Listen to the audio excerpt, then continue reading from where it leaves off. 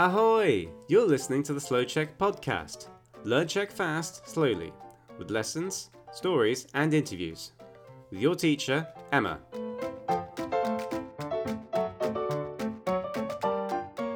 Ahoj, tady Emma. Budeš to dneska ty, kdo naučí se česky, pomalu a hezky? Doufám, že ano. Dneska se budeme bavit o svátku svatého Valentína. Řeknu ti, kdo to byl svatý Valentýn? Jak dlouho už lidé slaví svátek svatého Valentína?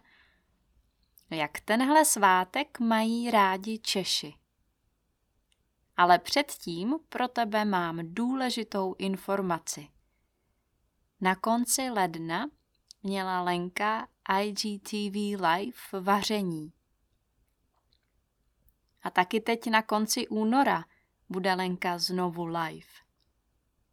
Podívej se na Instagram, kde budou informace. Taky se můžeš podívat na YouTube, na kanál Slow Czech, kde jsme v pondělí 15. února publikovali rozhovor se mnou. Eliška a já jsme měli rozhovor. Povídali jsme si o mých aktivitách před covidem a během lockdownu, ale také o hudbě a vaření. Teď už ale pojďme na věc. Doufám, že jsi připraven nebo připravena. Tady jsou slovíčka, která budeš možná potřebovat, abys lépe rozuměl nebo rozuměla. Svátek. To je den, kdy vzpomínáme na nějakého důležitého člověka. Lidé často v tento den nepracují a slaví. Feast day. A nebo den, kdy slavíme své jméno v kalendáři. Name day. Slavit. Když se radujeme, jíme, pijeme a tancujeme. Například slavíme narozeniny, svatbu svatého Valentína. To celebrate. Svatba. To je ceremonie, kdy se muž a žena stávají manželé a mají pak stejné jméno. Wedding. Oddávat.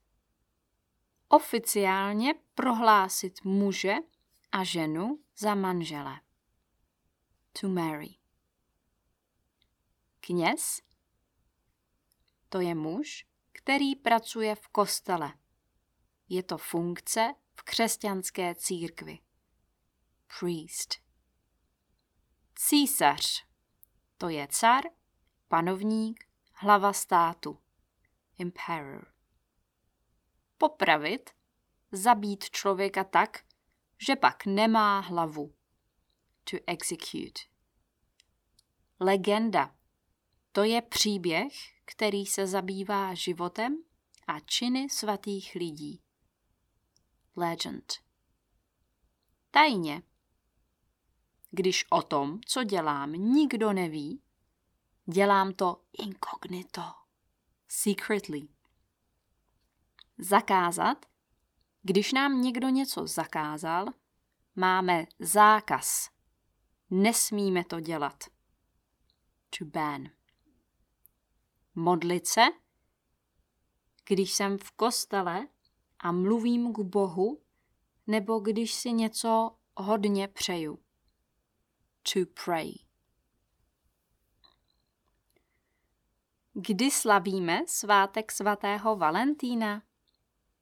Svátek svatého Valentína určitě znáš. Je to svátek, který se slaví hlavně v anglosaských zemích, to znamená hlavně ve Spojených státech amerických, v USA a v Anglii, ale také v jiných zemích, například i v Česku ho trochu slavíme. A to 14. února. Proč 14. února? Protože v ten den umřel svatý Valentýn. Jak a proč umřel, si povíme později. Kdo byl svatý Valentýn? Svatý Valentýn byl kněz a biskup, který žil v antickém Římě. Nevíme, kdy přesně se narodil, ale bylo to asi ve 3. století po Kristu. Co víme je, že umřel 14. února roku 269 ošklivou smrtí. Umřel tak, že ho popravili. Popravili znamená, že mu separovali hlavu od těla. Co udělal špatně? Existují 2 legendy. První mluví o tom, že římský císař Claudius II. Zakázal svatby. Chtěl motivovat římské vojáky, aby šli do války, do boje, aby bojovali a nezůstávali doma s rodinou.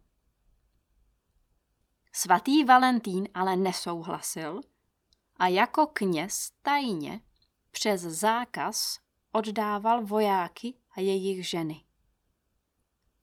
Druhá legenda říká, že uzdravil chlapce, který byl slepý.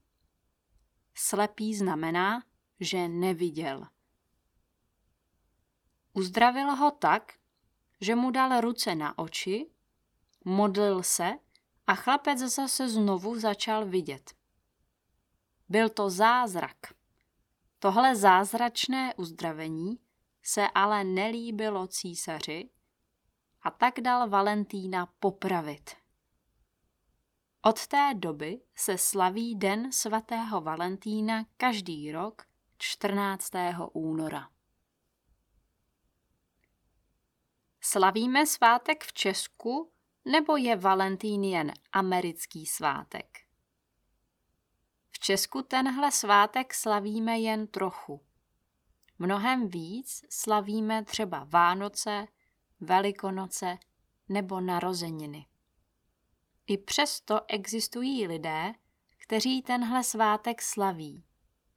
Podle různých anket je to jenom 20% Čechů. To není moc. V západní Evropě slaví Valentýna mnohem víc. Proč to tak je? Dost často slyším: Valentýn je americký svátek, proč ho slavit v Česku? Nebo Valentýn je komerční svátek, je to jen biznis. Proč utrácet peníze za kytky, čokolády nebo zlaté náušnice?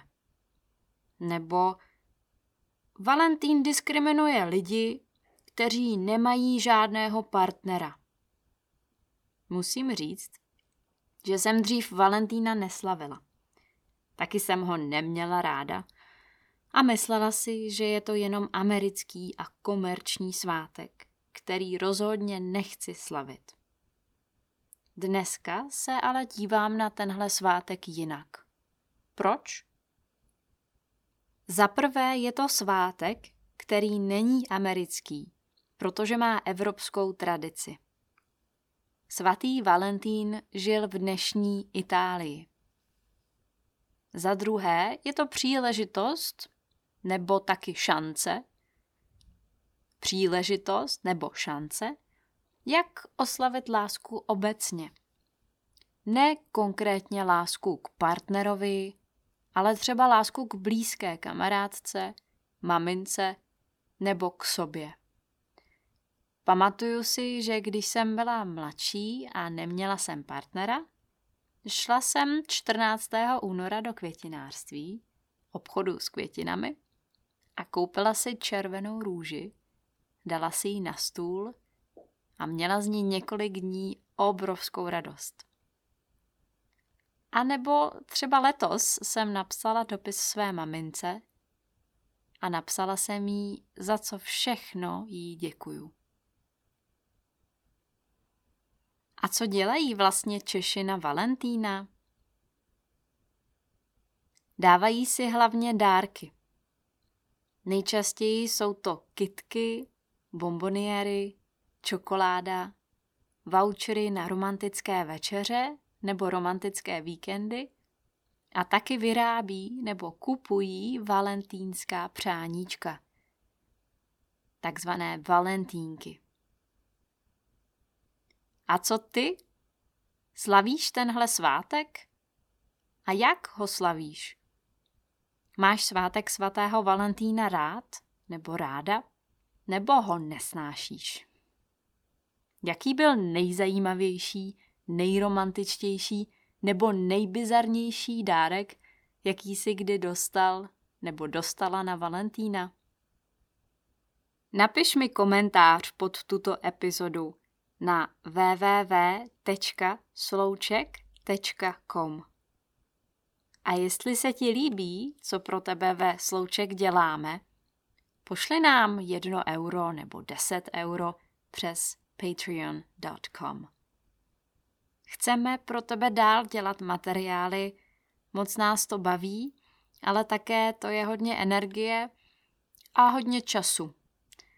Jestli rozumíš víc česky teď než minulý rok, protože můžeš poslouchat podcast v pomalé češtině, chceš být patronem Slouček?